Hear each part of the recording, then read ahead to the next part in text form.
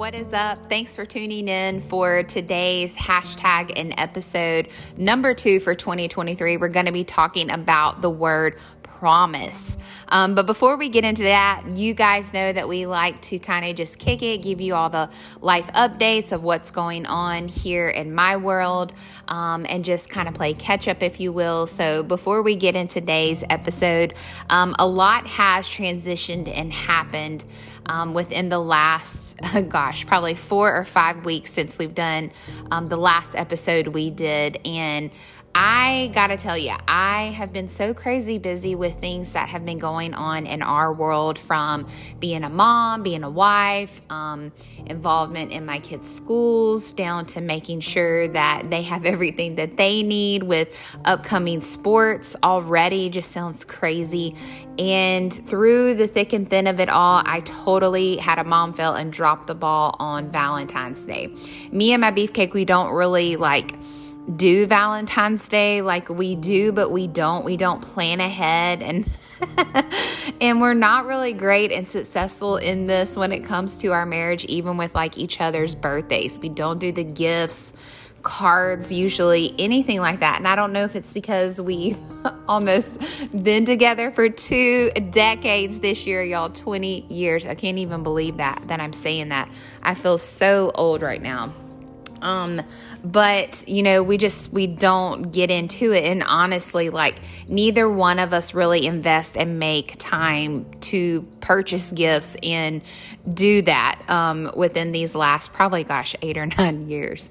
But we got so busy with what we were doing with everything, with church planning and the ins and outs of everything, that I knew Valentine's Day was coming and approaching. But at the same time, I had gotten our youngest, who's in 2nd grade, his class did the whole Valentine card things, but my older 2 could really care less about the whole Valentine party at school or getting cards for friends. They're just so over it. They didn't even care. So I knew Valentine's Day was coming, but just totally dropped the ball on it. It was the day before Valentine's Day. And I looked at my husband and I'm like, I've got to run out. School's about to let out in an hour. I have nothing for the kids for Valentine's Day. And I do try to make every holiday and birthday and whatever for them still special, regardless of their age. That is something that I still do. And so anyway, I was just like, oh my gosh, what am I going to do? So we ran to Target, and of course, everything is sold out everywhere. I'm not a last minute person. So I was completely upset and irritated with myself that I didn't plan ahead and make it super special like I always do, from the breakfasts to the happies to you name it. I'm just like, what is happening? So anyway, trying not to get down on myself, but needless to say, I totally disappointed our middle child with it, because he just really felt like, what is this? It's just a box of chocolates. It's not even the chocolates I like. And this little rinky-dink $10 stuffed animal that I'm never going to sleep with. And, so it just kept getting worse and worse by the day. Thankfully, my youngest and my oldest were still appreciative, still felt valued and loved, and, whatever. So it wasn't their best. They did say it wasn't our best that we did as Valentine's, because, they're kids and they're teens, and they're comparing it to previous Valentines and reminding you of how you went all out, and they keep it all locked in their brains. And so I was like, dang, we really dropped the ball on this. So anyway, we ended up having a family dinner, that night in the house, picked up some Italian, sat down as a family kind of thing. And then, everybody seemed to be pretty much golden. Even our middle, he just loves out to eat. It's his favorite. And even though we didn't go in the restaurant, he was still a little disappointed about that, but he was grateful that he didn't have to eat any of my cooking, because it's not his favorite and he just hates eating at home. So yeah, so overall it was a win-win for the kiddos that day. And life has just been so full of so much growth and honest conversations and different emotions that we have experienced truly in the last 4 to 5 weeks. If I could write a book, which I'm going to do, I don't know when, but if I could write a book about so many different topics. My goodness. I am an active journaler, so I try to write down my thoughts, what I'm experiencing, or kind of the update as I'm doing updates on podcasts. I write it down also in my journal.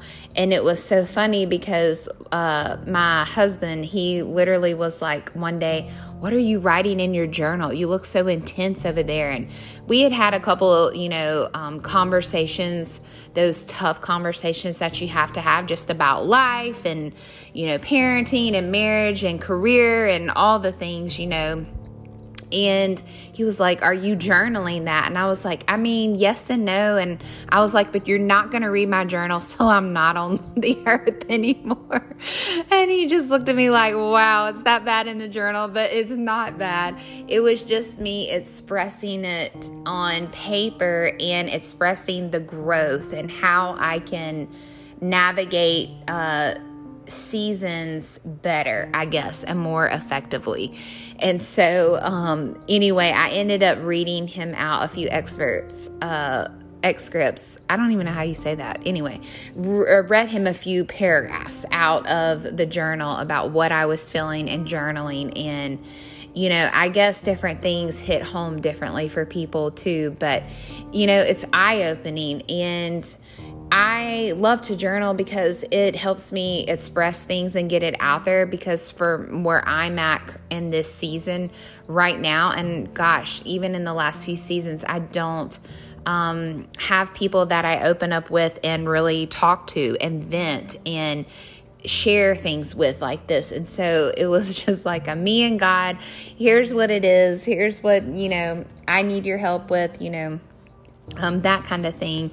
And then sharing that with my beefcake, it was just like, okay, like we got this. Like, have you ever felt like that in these different seasons where God is with you, you're not alone, but at the same time, you're like, I need some wisdom. I need some direction. I don't want to keep spinning my wheels. Like, I need your grace. I need so many things, y'all, from God in this season of life that I'm in.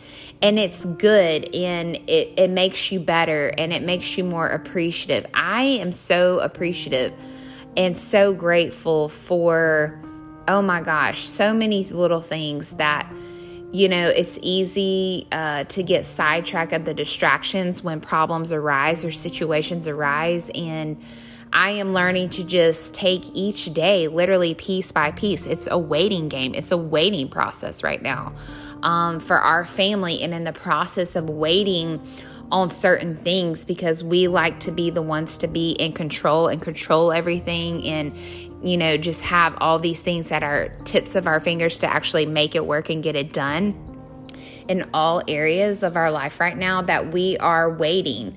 And it's a process, you have to humble yourself and just ask God that in the process of waiting, I'm not sitting on my hands, but I'm seeking after your counsel. I'm seeking after your wisdom and direction. So that's a little bit about of updates of where we're going. Actually today, as I'm recording this right now, I'm sitting in the house right now all by myself, which is rare because me and Beefcake work from home.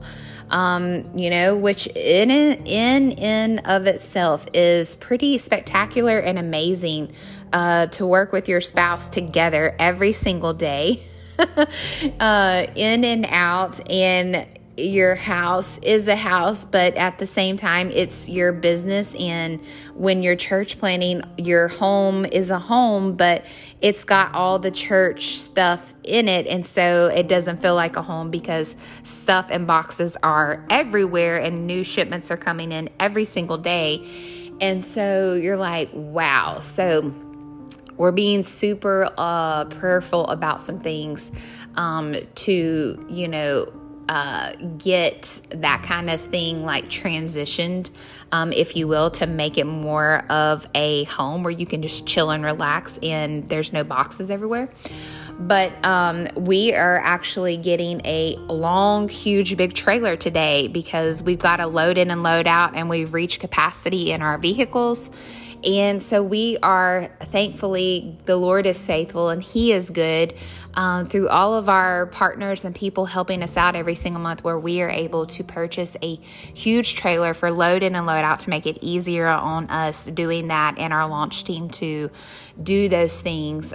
So that is currently happening today. Super excited about that and thankful that we are able to do that and get that rolling to accommodate things more successfully and more organized on the process of that on Sunday morning. So also, we have transitioned in our family from Sunday night gatherings to Sunday morning gatherings, which was huge on our prayer list that we were believing for, that we could do that to have Sunday morning church every Sunday morning at the same location for over 6 months. So it's no longer looking for space here and there all over the place with times and locations. But God has been so good and so faithful to land us a space to do that, where now we can really hit the ground running with supernatural growth within our church that we are planning, so with Story Church. So I am thankful for that. Don't get in a rush of what God is asking you to do and where He's taking you. It is a waiting process. It is a lot of growth that happens and takes place, but whatever He's leading and calling you to do, trust Him with the plan for your life. Trust Him with the process. And just have fun to the best of your ability while you're doing it, especially when it's something bigger than you and, you're just stepping out there in faith every single day. And that's how you're doing what God is calling you to do. It's one of the ways is that you would never have jumped this up on your own, and you cannot do it without God. Like, you are totally having to depend on every single thing within your fiber on the Lord for what He's asking you to do and to accomplish what He wants to do in you and through you. So, hallelujah, His mercies are new every single morning. But I feel like that was like not really an update, but it wasn't, but it was like kind of getting, preacher mode there. So anyway, I am going to warm my coffee up and we're going to dive into today's hashtag. So excited about this hashtag. I actually preached this for our church a few weeks ago, and I'm like, I am totally sharing this on the podcast because, some things hit differently, and it's funny how they do that. But anyway, stay tuned, grab a cup of coffee, grab a friend, and just get ready to dive in within the next 20 to 30 minutes. I'll see you back here on Straight Talk with Hope.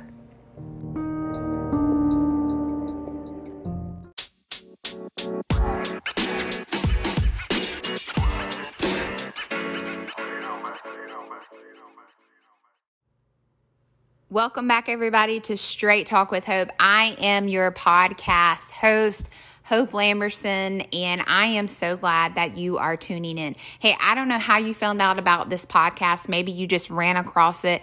Maybe it was a God thing. Maybe a friend shared it or liked it, or you've been listening to a few episodes now and decided to hit the subscribe button on Apple iTunes. Either way, thank you guys so much for tuning in, for being supportive. I hope that it ministers to you. It helps you become a better version of yourself as you are listening to the hashtags and the episodes that we do.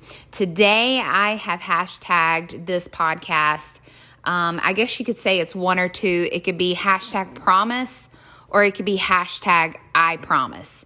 We throw that phrase and that word around often. It's kind of like we throw the phrase around like, I love you. We say those phrases, I love you, and then sometimes we just throw it out there like it doesn't really have power with the words, I guess. And the same thing is like true with the word promise or I promise. Have you ever had yourself where you had to do a favor for someone, or someone caught you off guard and said, hey, I need your help with something. I need you to do A, B, and C for me. Or maybe you've gone to someone and you were like dealing with something, struggling with something, whatever it may be. And you said, you're having a conversation with them and you're like, hey, I need you to promise that you're going to help me with this, or you're going to be there, or whatever it may be. And we've all done this. Like, people have said this to me, like, I need your help. I need a favor. I need you to promise me this. And we've done this also on the flip side.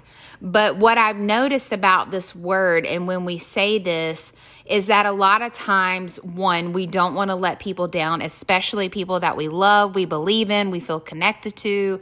We feel like there's purpose with our lives and their lives, but at the same time, we get so distracted while we're talking. Maybe they ask us a favor or something in a text or an email, or maybe it is face-to-face, but we're really not dialed in and tuned in to what is being asked of us, or even what we're asking them to do for us. And through that comes distractions. And it's basically when we're asked to do something, or when we ask others to do us a favor, or I promise you this, we throw that phrase out there. We don't hold up our end of the deal. We don't hold up our bargain. We just throw out random words and we don't follow through with it. And then it's basically no longer a promise or a favor, because while we're in the moment of reading the text or sending the email or responding too fast, we gave our yes when really we should have said no, or let me get back with you. And so now the promise has become a pretend promise. It's basically become like, just kidding. Like, I told you I would do it. I told you I had your back, or whatever it may be. But yeah, just kidding. I didn't know you were really wanting me to do that or say that or hold up my bargain of the deal. Or yeah, that's going to require more time than what I was allotted to help you or give you. And so it's a pretend promise. And I've learned this over the course of lots and lots of years, through different friendships and relationships, through marriage, but also through my parenting. I have learned that when my 3 boys come to me and ask me to do something, that I had better pay attention. I don't need distraction. I don't need things getting me all focused of what they're asking me to do for them, that I've got to make sure that I am giving my ear to exactly what they're asking me to do and paying attention to what I am saying out of my own mouth, but also what I'm agreeing to, because it then becomes not a pretend promise or just kidding, or is she going to do what she says she's going to do and follow through, but it now becomes a personal promise. And there's a difference between a pretend promise and a personal promise. Maybe you feel like this when you've said promises to others and you wanted to come through, but you, like I said, you couldn't hold up your end of the deal.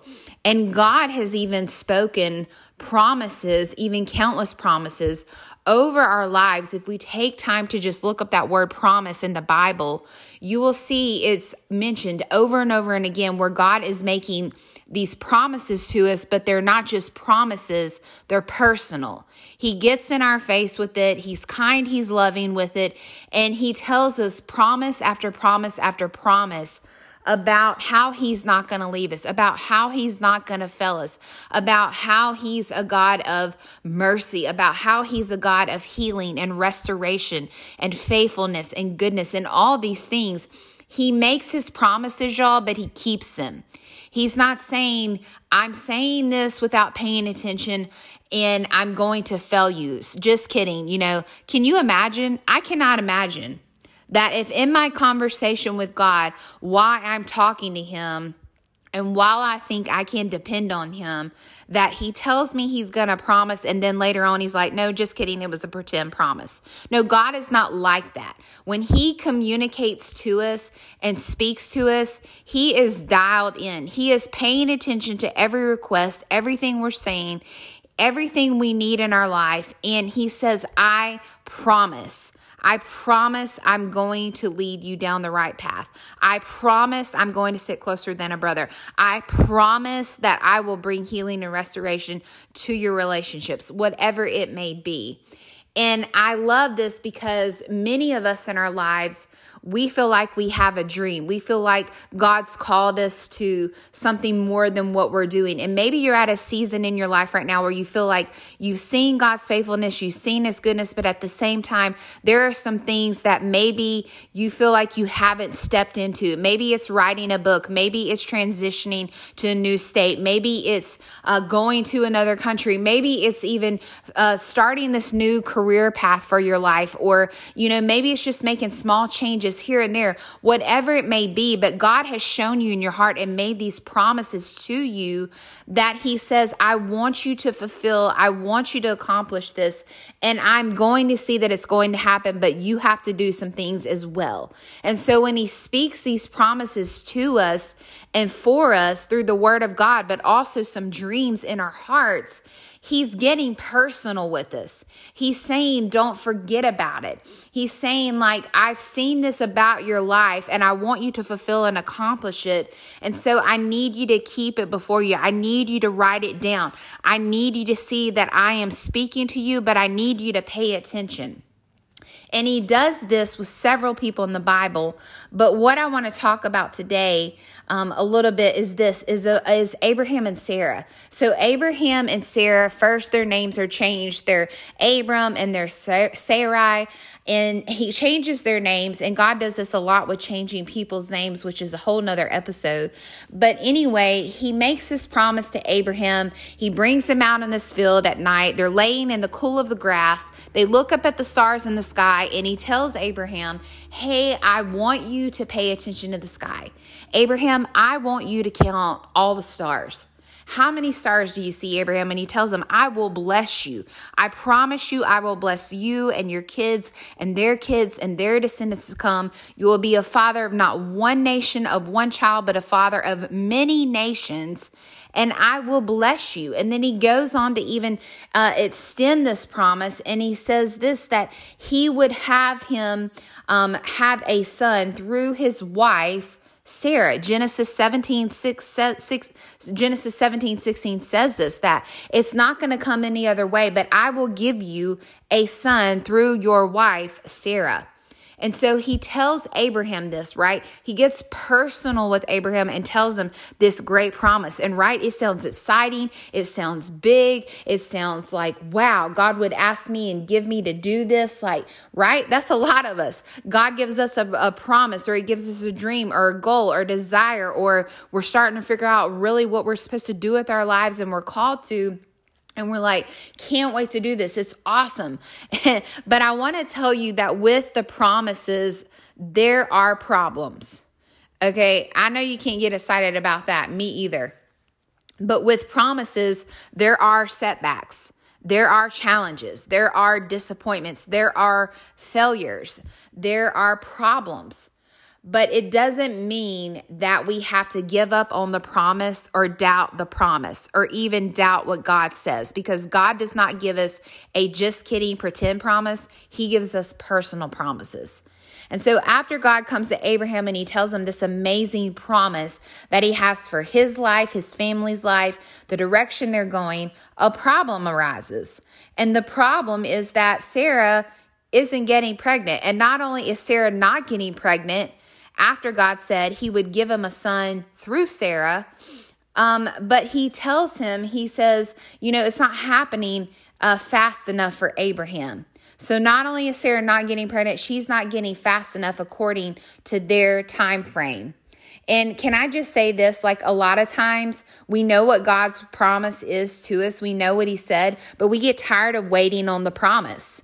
We know what God says. We know what he wants to do, but we get tired of waiting. And so rather than waiting on the promise, we rush the promise. And when we rush the promise, it gives birth to something that didn't even come from God and his timing. Now, thankfully, a lot of times through our screw ups and setbacks and failures, God's mercy is still there and he can still bless the plan and still the promise can come to pass. It just may take a little longer because of a dumb choice we made, or because we try to push our own process or entitlement or whatever it may be. And so here, rather than waiting on the promise, the personal promise that God had for Abraham and Sarah, they rushed the promise because the child didn't come from Sarah. The child came from Hagar because it was Sarah's idea. Hey, go and sleep with my handmaid and like sleep with the maid. Like it's perfect, right? Like we'll produce a child. And yeah, they produced a child, but guess what? It wasn't the personal promise child. Even so much so that Abraham goes back to God and is like, can't you still bless Ishmael? Can't you still have all these things that you said over my life and the promise that you told me, can't you still do it through Ishmael? I know he made a mistake. I know he did this, but God, where's the promise? And God comes back to him and he says, no, I can bless Ishmael and his mercy is there. And I'll even make Ishmael a great ruler. Even he appointed 12 rulers to help Ishmael do what God was calling him to do. But the true promise, the fulfillment of the entire full promise was coming through Isaac, through Sarah and Abraham being together as one doing this, and not through an Ishmael. That will just straight up preach right there. But I want to read this because one thing that I have seen this when it comes to promises is that you better make sure that, and I better make sure, we all better make sure that we are anchored into the right things.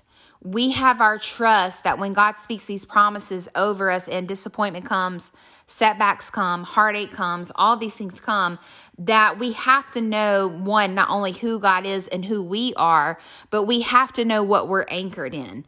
And Abraham knew that. He knew it so much that in Hebrews, first God is talking in Genesis to the promise of this of Abraham in the very first book of the Bible in Genesis, but then skips over all the way into the New Testament in Hebrews. And he says this in Hebrews 6:13 through 19. It says, for when God made the promise to Abraham, he swore an oath. So what is he doing? He's making a personal promise. He's giving him an oath by himself, since he had no one greater to swear by, saying, I will surely bless you and I will surely multiply you.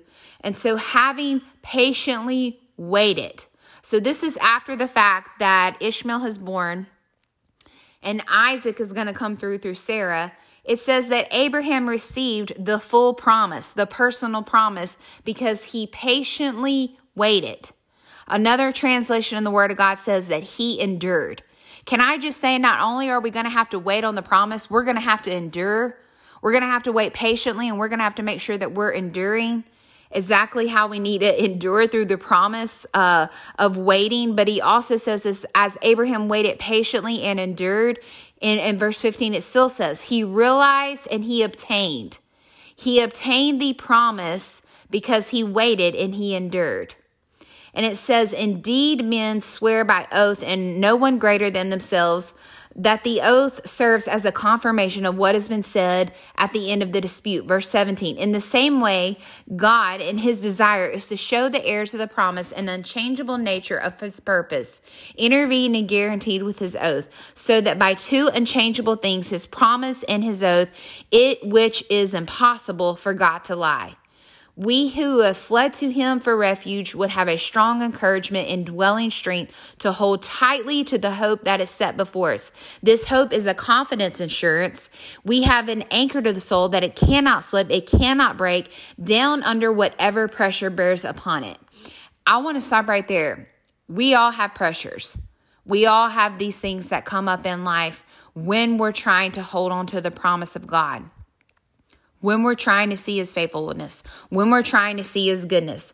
But at the same time, not only did Abraham have to wait and endure so he could obtain the promise, he had to know where his anchor was. He had to know and hold on tightly to what God said, because God is not a liar. He's not making pretend promises and saying, just kidding, or good luck if it ever happens. No, he's saying, I've already gone before you in your future. I've already laid down what I've seen you to accomplish with your life. And it's going to take patience. It's going to take endurance. It's going to take all these things that I'm asking you to do, and do it wholeheartedly. And I want you to reach the fullness of it, but you cannot unless you know who your anchor is. You cannot give up under pressure or say it's too hard or difficult, because the enemy is a lie. He is a thief and he wants to steal, kill, and destroy however he can from you and your family and your calling and their future and your future and all your descendants' future, basically. And he will do whatever he can so that you won't fulfill and walk in the fullness of your life, what God intended it to look like and be like and created you for. And we have to know that through the pressure, that my anchor is deep and rooted in God, that he does not lie. He will not fail me. And so in the process of these promises, curveballs happen.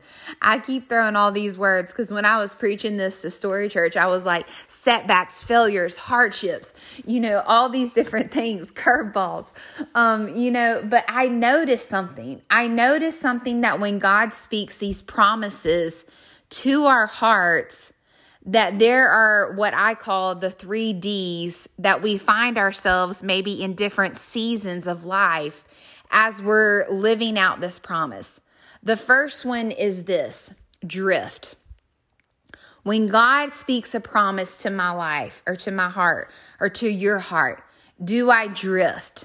Do I drift away from the promise and start drifting towards the problem?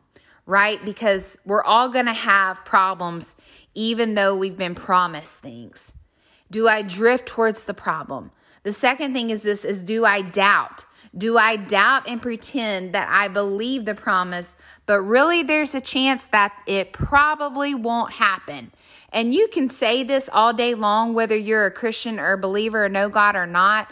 I mean, we've all been there where God has spoken a promise over our hearts, but it seems so impossible and so big and so scary, or it still hasn't happened. And we're like, what the blank? I mean, seriously, we're like, okay, God, I'm pretending like I believe you, but deep down, I'm scared out of my mind. And deep down, I'm starting to doubt you and your word and question things because of outward circumstances. So I don't even know really if this promise is going to come to pass, but I'm still going to fake it till I make it, or whatever you want to say. And so we doubt.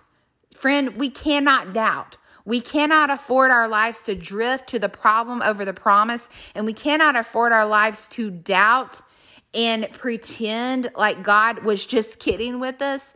We have to make sure that we do this, that we dwell on the promise of God, that we meditate on the word day and night, that we get around the right conversations, the right positive people, that we get around God's word and we remind ourselves over and over that we're anchored deep in the word of God, and we begin to dwell on the promise.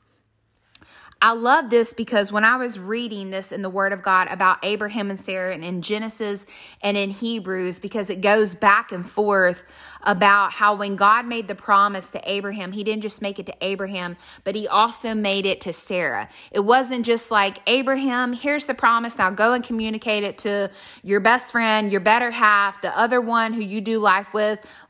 No, he was like, Abraham, this is a personal promise to you, but he also made it personal to Sarah. And we know this because in Genesis 18, verse 9 through 15, God is speaking to Abraham in a tent, and he's asking Abraham where Sarah is. Well, that's dumb because God already knows where Sarah is, and he even knows every thought that you think. Even if you don't verse your thoughts, he still sees it and knows all your thoughts. And so he's having this conversation with Abraham. He's reminding Abraham once again of the promise. And in the process of this, so Ishmael has already come to pass, but Isaac is not there yet. And so God is speaking this personal promise to Abraham, but he also begins to get personal with Sarah. And we know this because once Sarah saw the promise wasn't coming to pass after Abraham told her this, it says that she rushed the promise by telling her maid, obviously, to sleep with her husband to produce a child. And it wasn't one of those situations where he says, God said this and now we're going to do this. It seemed like that at first, but then in Genesis 18, God gets personal with Sarah.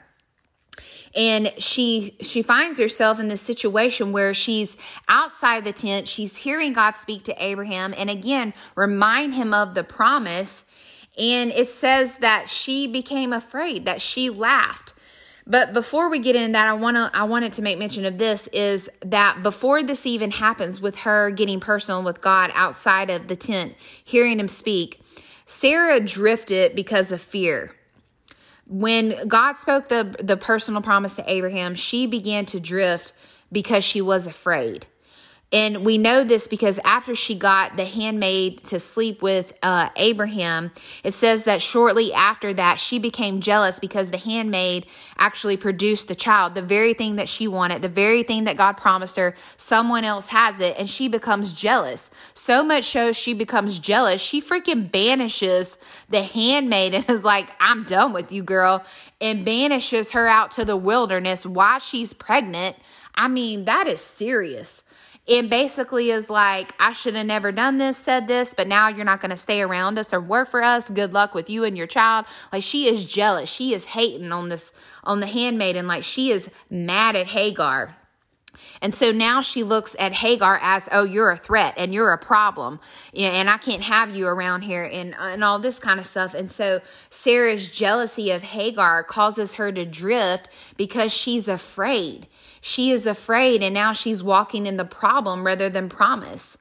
And God gets personal with Sarah. Like, you know the story, like Ishmael, God blesses Ishmael. He blesses Hagar. He brings Hagar back. He takes care of her. He takes care of Ishmael. He's good to them and all this. I mean, there's so much in Hagar's story. But God got personal with Sarah in the tent, and she overhears God talking to Abraham, reminding him of the promise that she would bear a son. He's like, dude, I know that she is 90 and you are 100 and your body doesn't work the same or look the same and it's jacked up in all these places, but he's like, you're still going to bear a son. And Sarah is like, yeah, right. So much so she laughs. She laughs because she's not only drifted from the promise, but now she's doubting the promise because she's saying, yeah, it'll never happen. I know you said it'll happen, but you were just kidding, God, because do you see how my body looks? Do you know that girls cannot be consuming a baby like this because their bodies are basically not working? And without getting into any graphic detail, like you can just imagine a 90-year-old woman and God is saying, yeah, you're going to have a baby, right? She doubted God based on her age, her body, and then she denied the promise and basically was like, I no longer believe what God says. So much so in Genesis 18:14, he hears her thoughts. She doesn't even say it. Abraham doesn't even know Sarah is eavesdropping, if you will, behind the tent. And God says out loud to Sarah because he hears her doubts. He hears and sees her thoughts, that she's doubting God, and he says to her, is anything impossible, Sarah? Is anything impossible for the Lord? I'm reminding you that I got personal with you. I'm reminding you about the promise that I have for your life. And even though you doubt it, and even though you denied it, and even though you drifted from the problem, he's telling her, is anything impossible? Because I still believe the promise. And I wasn't just throwing a promise out there to say, good luck, see if it happens, step out and see if it happens, or all these things, is it a pretend promise? No, he's like, when I speak, you better recognize that I speak and recognize that I am not a liar and I want what's best for you in your life. So you need to pay attention and listen up. And so when I speak, know that I am not changing my mind about it. This is what it is. And he tells her this, nothing is impossible. And Sarah had this revelation that even Abraham comes back to her and is like, did you laugh? And she not only denies it, she lies and says, no, I didn't. I didn't laugh. And Abraham's like, yes, you did. I heard you. God heard you. And you laughed because you were afraid. You were afraid that God was actually going to do what he said. You were afraid that the dream was so big, even though you wanted it to happen, that God would actually come to his word and keep his word to you over the promise that he said. But because you hadn't seen it happen in your time and you're basing your situation on your age and your body and your outward appearances, that you began to laugh about it and deny it, that God would not do what he said he would do. Friends, God is not a liar, and his word is not a liar. And the plan and the purpose and the promise that he has over for life is worth waiting for. It's worth patiently enduring for. It's worth not drifting towards the problem. It's worth not doubting it and denying it, but it's worth dwelling on it. It's worth staying the course. Why? He's already gone before you. In your future is your anchor, safe and secure and steadfast, that when pressure comes, you know where your anchor is. You know who your God is. And Sarah had to make a choice. So much so that in Hebrews chapter 11, the entire chapter is about men and women of God who made these choices and why their faith was so strong and grew about what God was asking them to do. It remembers Sarah as a woman who dwelled on the personal promise of God. She made a choice that she was going to dwell, that what God said, she wouldn't drift towards the problem and walk away from the promise, and that she would not doubt what God said, and she would hold on to the promise by dwelling in the promise of God. The only guarantee that Sarah had that this promise was going to happen was Jesus. Because he is who he says he is. And he keeps his word. And his word cannot lie. And if God says it and I believe it, then I have to remind myself that I will dwell there. That my thoughts will dwell there. That my words will dwell there. My conversations will dwell there. That I'm not moved by what I see. I'm not moved by what others say. I'm not moved by problems and setbacks and curveballs and disappointments and failures and all these other things. I'm moved by what God's word says, and I believe who God is, and I believe what God's word says. So I will endure, and I will endure patiently through the process, through the waiting, so that I can obtain and walk in the fullness that God has for my life, because God makes promises and keeps them.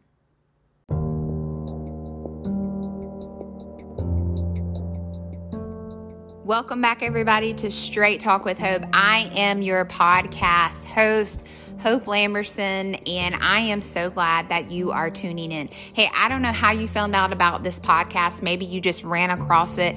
Maybe it was a God thing. Maybe a friend shared it or liked it, or you've been listening to a few episodes now and decided to hit the subscribe button on Apple iTunes. Either way, thank you guys so much for tuning in, for being supportive. I hope that it ministers to you. It helps you become a better version of yourself as you are listening to the hashtags and the episodes that we do.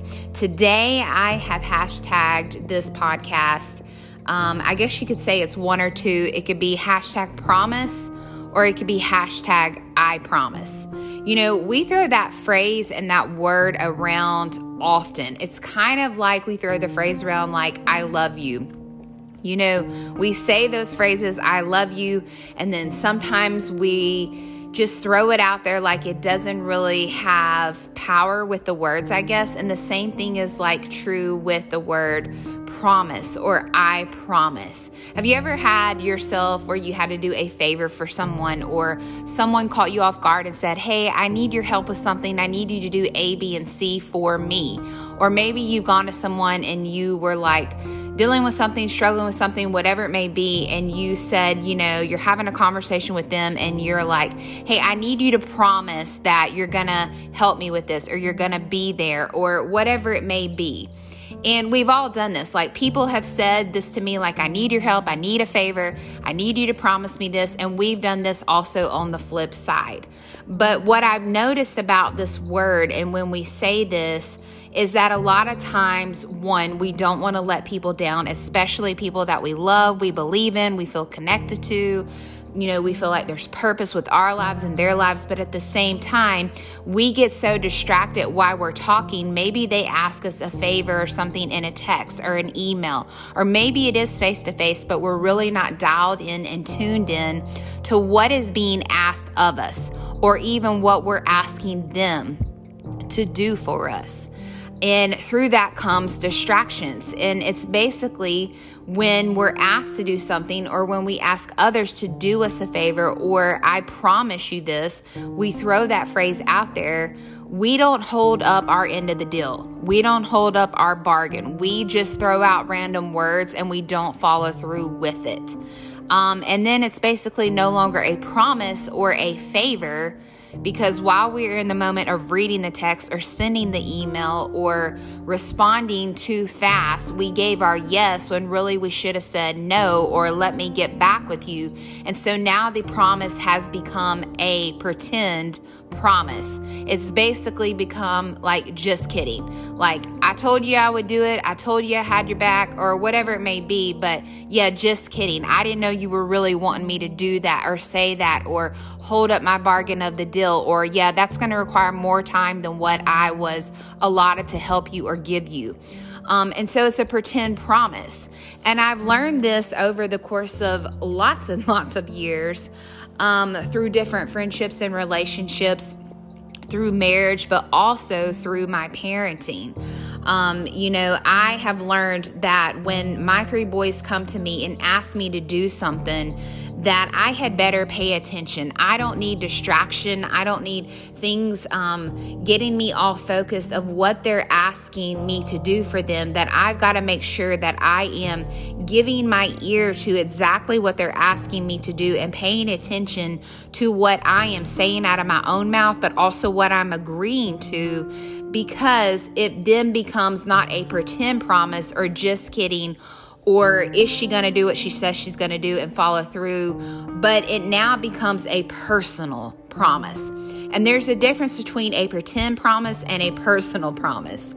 Maybe you feel like this when you've said promises to others and you wanted to come through, but you, like I said, you couldn't hold up your end of the deal. And God has even spoken promises, even countless promises over our lives. If we take time to just look up that word promise in the Bible, you will see it's mentioned over and over and again, where God is making these promises to us, but they're not just promises, they're personal. He gets in our face with it. He's kind, he's loving with it. And he tells us promise after promise after promise about how he's not going to leave us, about how he's not going to fail us, about how he's a God of mercy, about how he's a God of healing and restoration and faithfulness and goodness and all these things. He makes his promises, y'all, but he keeps them. He's not saying, I'm saying this without paying attention and I'm going to fail you. Just kidding. Can you imagine? I cannot imagine that if in my conversation with God, while I'm talking to him and while I think I can depend on him, that he tells me he's going to promise, and then later on he's like, no, just kidding, it was a pretend promise. No, God is not like that. When he communicates to us and speaks to us, he is dialed in. He is paying attention to every request, everything we're saying, everything we need in our life. And he says, I promise I'm going to lead you down the right path.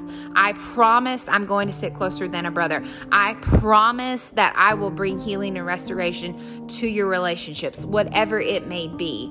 And I love this because many of us in our lives, we feel like we have a dream. We feel like God's called us to something more than what we're doing. And maybe you're at a season in your life right now where you feel like you've seen God's faithfulness, you've seen his goodness, but at the same time, there are some things that maybe you feel like you haven't stepped into. Maybe it's writing a book. Maybe it's transitioning to a new state. Maybe it's going to another country. Maybe it's even starting this new career path for your life. Or, maybe it's just making small changes here and there, whatever it may be. But God has shown you in your heart and made these promises to you that he says, I want you to fulfill, I want you to accomplish this, and I'm going to see that it's going to happen, but you have to do some things as well. And so when he speaks these promises to us and for us through the word of God, but also some dreams in our hearts, he's getting personal with us. He's saying, don't forget about it. He's saying, I've seen this about your life and I want you to fulfill and accomplish it. And so I need you to keep it before you. I need you to write it down. I need you to see that I am speaking to you, but I need you to pay attention. And he does this with several people in the Bible. But what I want to talk about today a little bit is Abraham and Sarah. So Abraham and Sarah, first their names are changed. They're Abram and they're Sarai. And he changes their names. And God does this a lot with changing people's names, which is a whole nother episode. But anyway, he makes this promise to Abraham. He brings him out in this field at night. They're laying in the cool of the grass. They look up at the stars in the sky. And he tells Abraham, hey, I want you to pay attention to the sky. Abraham, I want you to count all the stars. How many stars do you see, Abraham? And he tells him, I will bless you. I promise you, I will bless you and your kids and their descendants to come. You will be a father of not one nation of one child, but a father of many nations. and I will bless you. And then he goes on to even extend this promise, and he says this, that he would have him have a son through his wife Sarah. Genesis 17:16 says this, that it's not going to come any other way, but I will give you a son through your wife Sarah. And so he tells Abraham this, right? He gets personal with Abraham and tells him this great promise. And right, it sounds exciting. It sounds big. It sounds like, wow, God would ask me and give me to do this. Like, right? That's a lot of us. God gives us a promise, or he gives us a dream or a goal or a desire, or we're starting to figure out really what we're supposed to do with our lives and we're called to. And we're like, can't wait to do this. It's awesome. But I want to tell you that with the promises, there are problems. Okay. I know you can't get excited about that. Me either. But with promises, there are setbacks. There are challenges. There are disappointments. There are failures. There are problems. But it doesn't mean that we have to give up on the promise or doubt the promise or even doubt what God says, because God does not give us a just kidding pretend promise. He gives us personal promises. And so after God comes to Abraham and he tells him this amazing promise that he has for his life, his family's life, the direction they're going, a problem arises. And the problem is that Sarah isn't getting pregnant. And not only is Sarah not getting pregnant, after God said he would give him a son through Sarah, but he tells him, he says, it's not happening fast enough for Abraham. So not only is Sarah not getting pregnant, she's not getting fast enough according to their time frame. And can I just say this, like a lot of times we know what God's promise is to us. We know what he said, but we get tired of waiting on the promise. We know what God says. We know what he wants to do, but we get tired of waiting. And so rather than waiting on the promise, we rush the promise. And when we rush the promise, it gives birth to something that didn't even come from God and his timing. Now, thankfully, a lot of times through our screw ups and setbacks and failures, God's mercy is still there and he can still bless the plan and still the promise can come to pass. It just may take a little longer because of a dumb choice we made, or because we try to push our own process or entitlement or whatever it may be. And so here, rather than waiting on the promise, the personal promise that God had for Abraham and Sarah, they rushed the promise because the child didn't come from Sarah. The child came from Hagar because it was Sarah's idea. Hey, go and sleep with my handmaid and sleep with the maid. It's perfect, right? We'll produce a child. And yeah, they produced a child, but guess what? It wasn't the personal promise child. Even so much so that Abraham goes back to God and is like, can't you still bless Ishmael? Can't you still have, all these things that you said over my life and the promise that you told me? Can't you still do it through Ishmael? I know we made a mistake. I know we did this, but God, where's the promise? And God comes back to him and he says, no, I can bless Ishmael and his mercy is there. And I'll even make Ishmael a great ruler. Even he appointed 12 rulers to help Ishmael do what God was calling him to do. But the true promise, the fulfillment of the entire full promise was coming through Isaac, through Sarah, and Abraham being together as one doing this, and not through an Ishmael. That will just straight up preach right there. But I want to read this because one thing that I have seen this when it comes to promises is that you better make sure that, and I better make sure, we all better make sure that we are anchored into the right things. We have our trust that when God speaks these promises over us and disappointment comes, setbacks come, heartache comes, all these things come, that we have to know, one, not only who God is and who we are, but we have to know what we're anchored in. And Abraham knew that. He knew it so much that in Hebrews, first God is talking in Genesis to the promise of this of Abraham in the very first book of the Bible in Genesis, but then skips over all the way into the New Testament in Hebrews. And he says this in Hebrews 6:13 through 19. It says, for when God made the promise to Abraham, he swore an oath. So what is he doing? He's making a personal promise. He's giving him an oath. by himself, since he had no one greater to swear by, saying, I will surely bless you, and I will surely multiply you. And so having patiently waited. So this is after the fact that Ishmael has born and Isaac is going to come through Sarah. It says that Abraham received the full promise, the personal promise, because he patiently waited. Another translation in the Word of God says that he endured. Can I just say, not only are we going to have to wait on the promise, we're going to have to endure. We're going to have to wait patiently, and we're going to have to make sure that we're enduring exactly how we need to endure through the promise of waiting. But he also says this, as Abraham waited patiently and endured. In verse 15, it still says, he realized and he obtained. He obtained the promise because he waited and he endured.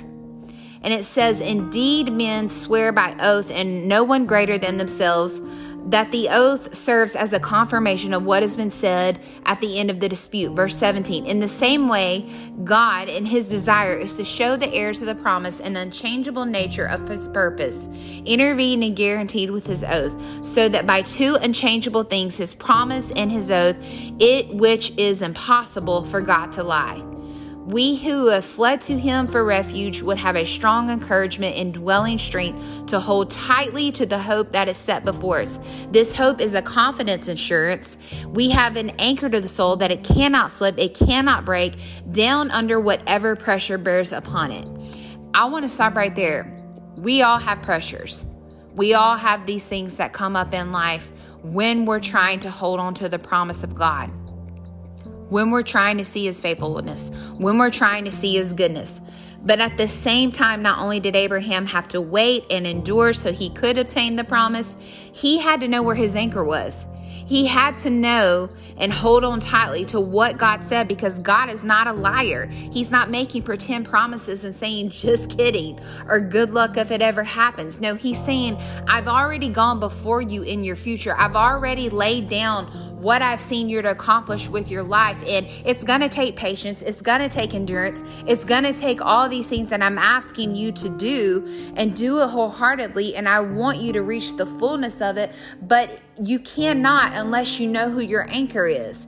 You cannot give up under pressure or say it's too hard or difficult, because the enemy is a lie. He is a thief, and he wants to steal, kill, and destroy however he can from you and your family and your calling and their future and your future and all your descendants' future, basically. And he will do whatever he can so that you won't fulfill and walk in the fullness of your life, what God intended it to look like and be like and created you for. And we have to know that through the pressure, that my anchor is deep and rooted in God, that he does not lie. He will not fail me. And so in the process of these promises, curveballs happen. I keep throwing all these words because when I was preaching this to Story Church, I was like, setbacks, failures, hardships, all these different things, curveballs, but I noticed something. I noticed something that when God speaks these promises to our hearts, that there are what I call the 3 Ds, that we find ourselves maybe in different seasons of life as we're living out this promise. The first one is this: drift. When God speaks a promise to my life or to my heart or to your heart, do I drift? Do I drift away from the promise and start drifting towards the problem, right? Because we're all going to have problems even though we've been promised things. Do I drift towards the problem? The second thing is this: do I doubt? Do I doubt and pretend that I believe the promise, but really there's a chance that it probably won't happen? And you can say this all day long, whether you're a Christian or a believer or know God or not.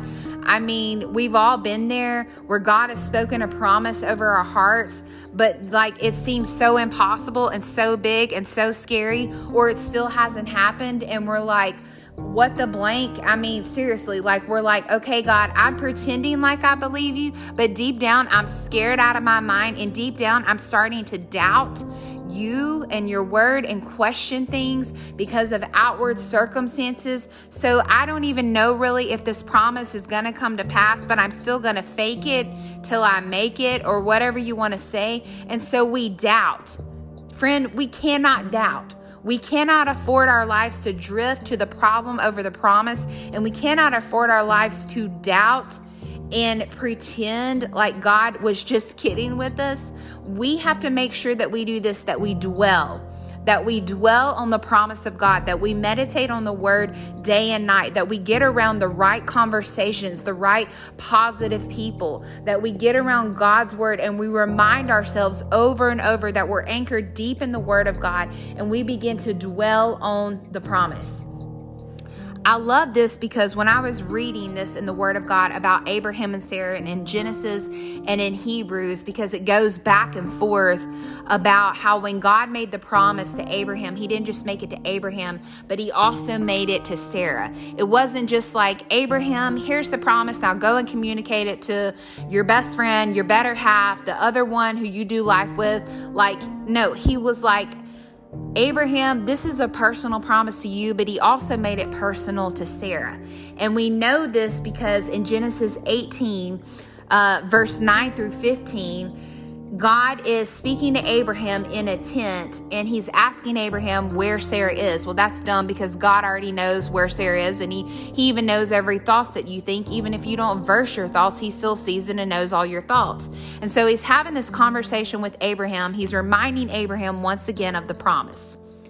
And in the process of this, so Ishmael has already come to pass, but Isaac is not there yet.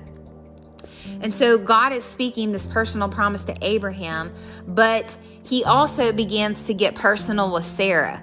And we know this because once Sarah saw the promise wasn't coming to pass after Abraham told her this, it says that she rushed the promise by telling her maid, obviously, to sleep with her husband to produce a child. And it wasn't one of those situations where he says, God said this and now we're going to do this. Like, it seemed like that at first, but then in Genesis 18, God gets personal with Sarah. And she finds herself in this situation where she's outside the tent. She's hearing God speak to Abraham and again remind him of the promise. And it says that she became afraid, that she laughed.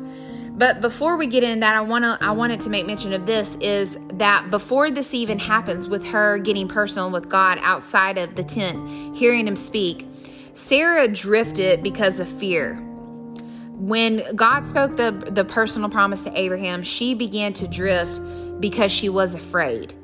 And we know this because after she got the handmaid to sleep with Abraham, it says that shortly after that, she became jealous because the handmaid actually produced the child, the very thing that she wanted, the very thing that God promised her. Someone else has it, and she becomes jealous. So much so she becomes jealous, she freaking banishes the handmaid and is like, I'm done with you, girl, and banishes her out to the wilderness while she's pregnant. I mean, that is serious. It basically is like, I should have never done this, said this, but now you're not going to stay around us or work for us. Good luck with you and your child. Like, she is jealous. She is hating on the handmaiden. Like, she is mad at Hagar. And so now she looks at Hagar as, oh, you're a threat and you're a problem, and I can't have you around here, and all this kind of stuff. And so Sarah's jealousy of Hagar causes her to drift because she's afraid. She is afraid, and now she's walking in the problem rather than promise. And God gets personal with Sarah. Like, you know the story, like Ishmael, God blesses Ishmael. He blesses Hagar. He brings Hagar back. He takes care of her. He takes care of Ishmael. He's good to them and all this. I mean, there's so much in Hagar's story. But God got personal with Sarah in the tent, and she overhears God talking to Abraham, reminding him of the promise that she would bear a son. He's like, dude, I know that she is 90 and you are 100 and your body doesn't work the same or look the same and it's jacked up in all these places, but he's like, you're still going to bear a son. And Sarah is like, yeah, right. So much so she laughs. She laughs because she's not only drifted from the promise, but now she's doubting the promise because she's saying, yeah, it'll never happen. I know you said it'll happen, but you were just kidding, God, because do you see how my body looks? Do you know that girls cannot be consuming a baby like this because their bodies are basically not working? And without getting into any graphic detail, like you can just imagine a 90-year-old woman and God is saying, yeah, you're going to have a baby, right? She doubted God based on her age, her body, and then she denied the promise and basically was like, I no longer believe what God says. So much so in Genesis 18:14, he hears her thoughts. She doesn't even say it. Abraham doesn't even know Sarah is eavesdropping, if you will, behind the tent. And God says out loud to Sarah because he hears her doubts. He hears and sees her thoughts that she's doubting God. And he says to her, is anything impossible, Sarah? Is anything impossible for the Lord? I'm reminding you that I got personal with you. I'm reminding you about the promise that I have for your life. And even though you doubt it, and even though you denied it, and even though you drifted from the problem, he's telling her, is anything impossible? Because I still believe the promise. And I wasn't just throwing a promise out there to say, good luck, see if it happens, step out and see if it happens, or all these things, is it a pretend promise? No, he's like, when I speak, you better recognize that I speak and recognize that I am not a liar and I want what's best for you in your life. So you need to pay attention and listen up. And so when I speak, know that I am not changing my mind about it. This is what it is. And he tells her this, nothing is impossible. And Sarah had this revelation that even Abraham comes back to her and is like, did you laugh? And she not only denies it, she lies and says, no, I didn't laugh. And Abraham's like, yes, you did. I heard you. God heard you. And you laughed because you were afraid. You were afraid that God was actually going to do what he said. You were afraid that the dream was so big, even though you wanted it to happen, that God would actually come to his word and keep his word to you over the promise that he said. But because you hadn't seen it happen in your time and you're basing your situation on your age and your body and your outward appearances, that you began to laugh about it and deny it, that God would not do what he said he would do. Friends, God is not a liar, and his word is not a liar. And the plan and the purpose and the promise that he has over for life is worth waiting for. It's worth patiently enduring for. It's worth not drifting towards the problem. It's worth not doubting it and denying it, but it's worth dwelling on it. It's worth staying the course. Why? He's already gone before you. In your future is your anchor, safe and secure and steadfast, that when pressure comes, you know where your anchor is. You know who your God is. And Sarah had to make a choice. So much so that in Hebrews chapter 11, the entire chapter is about men and women of God who made these choices and why their faith was so strong and grew about what God was asking them to do. It remembers Sarah as a woman who dwelled on the personal promise of God. She made a choice that she was going to dwell, that what God said, she wouldn't drift towards the problem and walk away from the promise, and that she would not doubt what God said, and she would hold on to the promise by dwelling in the promise of God. The only guarantee that Sarah had that this promise was going to happen was Jesus. Because he is who he says he is. And he keeps his word. And his word cannot lie. And if God says it and I believe it, then I have to remind myself that I will dwell there. That my thoughts will dwell there. That my words will dwell there. My conversations will dwell there. that I'm not moved by what I see. I'm not moved by what others say. I'm not moved by problems and setbacks and curveballs and disappointments and failures and all these other things. I'm moved by what God's word says, and I believe who God is, and I believe what God's word says. So I will endure, and I will endure patiently through the process, through the waiting, so that I can obtain and walk in the fullness that God has for my life, because God makes promises and keeps them. Mic drop. I'm done. Read it in Hebrews. Read it in Genesis. Whatever promise God has spoken over your life, your marriage, your friendships, your relationships, your career, your finances, your health, God is ready and willing and able to move and work and turn every situation around that has been hard or difficult or whatever it may be. And He's able to turn anything and everything around to work it out for your good, so that you can walk in the fullness of God's promise over your life. You just have to dwell on the right things, dwell and speak the right things over your life in the promise of God. Because He cares for you, He loves you, He believes in you. It's not too late.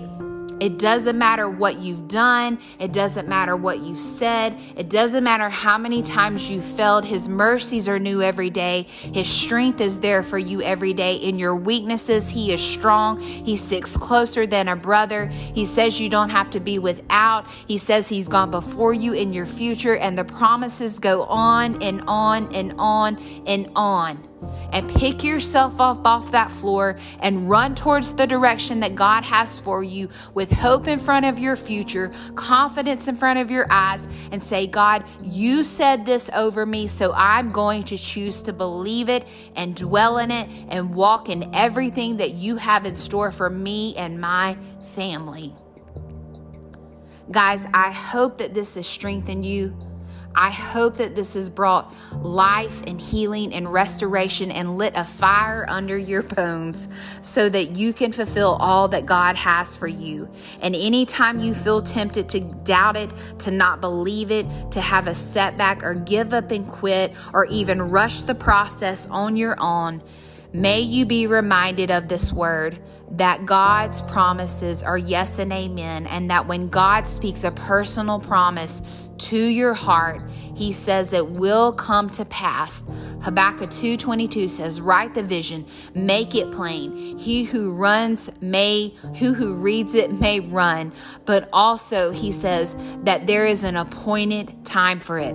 There's an appointed time for those promises that God has spoken in your heart and towards your life. So wait for it and keep doing what you know to do, making adjustments and improvements and getting more clarity and wisdom along the process of it, to be all that God has called you to be and walk in the fullness of it. I hope this helps you. I pray that you have a blessed day. We'll see you back on here again for another episode of Straight Talk with Hope. Remember, regardless of what you have lost, that there is hope. We'll see you back here next month on Straight Talk with Hope.